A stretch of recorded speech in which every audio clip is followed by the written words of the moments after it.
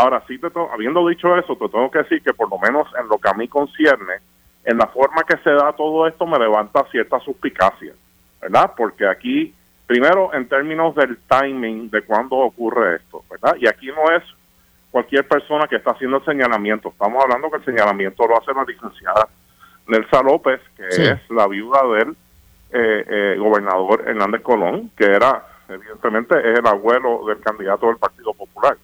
Pero se está atendiendo como si se hubiera atendido, si hubiera sido Juan del Pueblo el que hubiera hecho el señalamiento.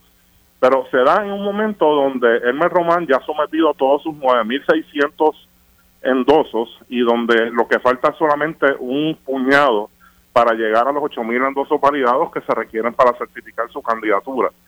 Y entonces yo me sospecho, Julio, que lo que está pasando aquí es que el candidato del Partido Popular tiene acceso a los mismos números que nosotros estamos viendo.